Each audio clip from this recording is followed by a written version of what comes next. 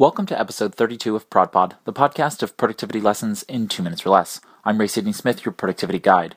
What do MRIs, Buddhist monks, and meditation have to do with each other? It turns out, your productivity. There are many studies, past and ongoing, that reveal that meditation has innumerable benefits for helping the mind focus, which is one of the key ways in which we take advantage of our productive hours of the day.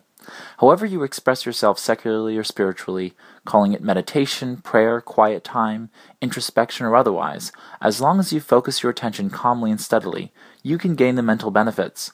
By the act of teaching your brain to focus, the rest of the collateral benefits in your productive life follow naturally. I've meditated for many years, and here's a quick exercise that I still practice to this day when I find it difficult to let go of my day ahead or the day's events.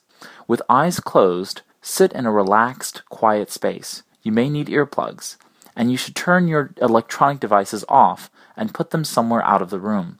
Start at a small number, say 10 or 20. Breathe deeply through your nose into your stomach, otherwise known as a diaphragmic breathing or yogic breathing. Hold for a moment, and then slowly exhale to the count of 3.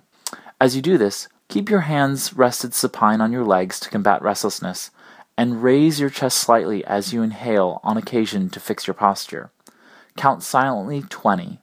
Take another deep breath into your diaphragm and repeat as you count down to 1. Increase the number of breaths as you find more time to meditate, or reduce the number and tuck several sessions throughout the day. There are many meditative practices, so while this exercise may not fit you forever, use it while you find one that does. Your productivity will be glad you did.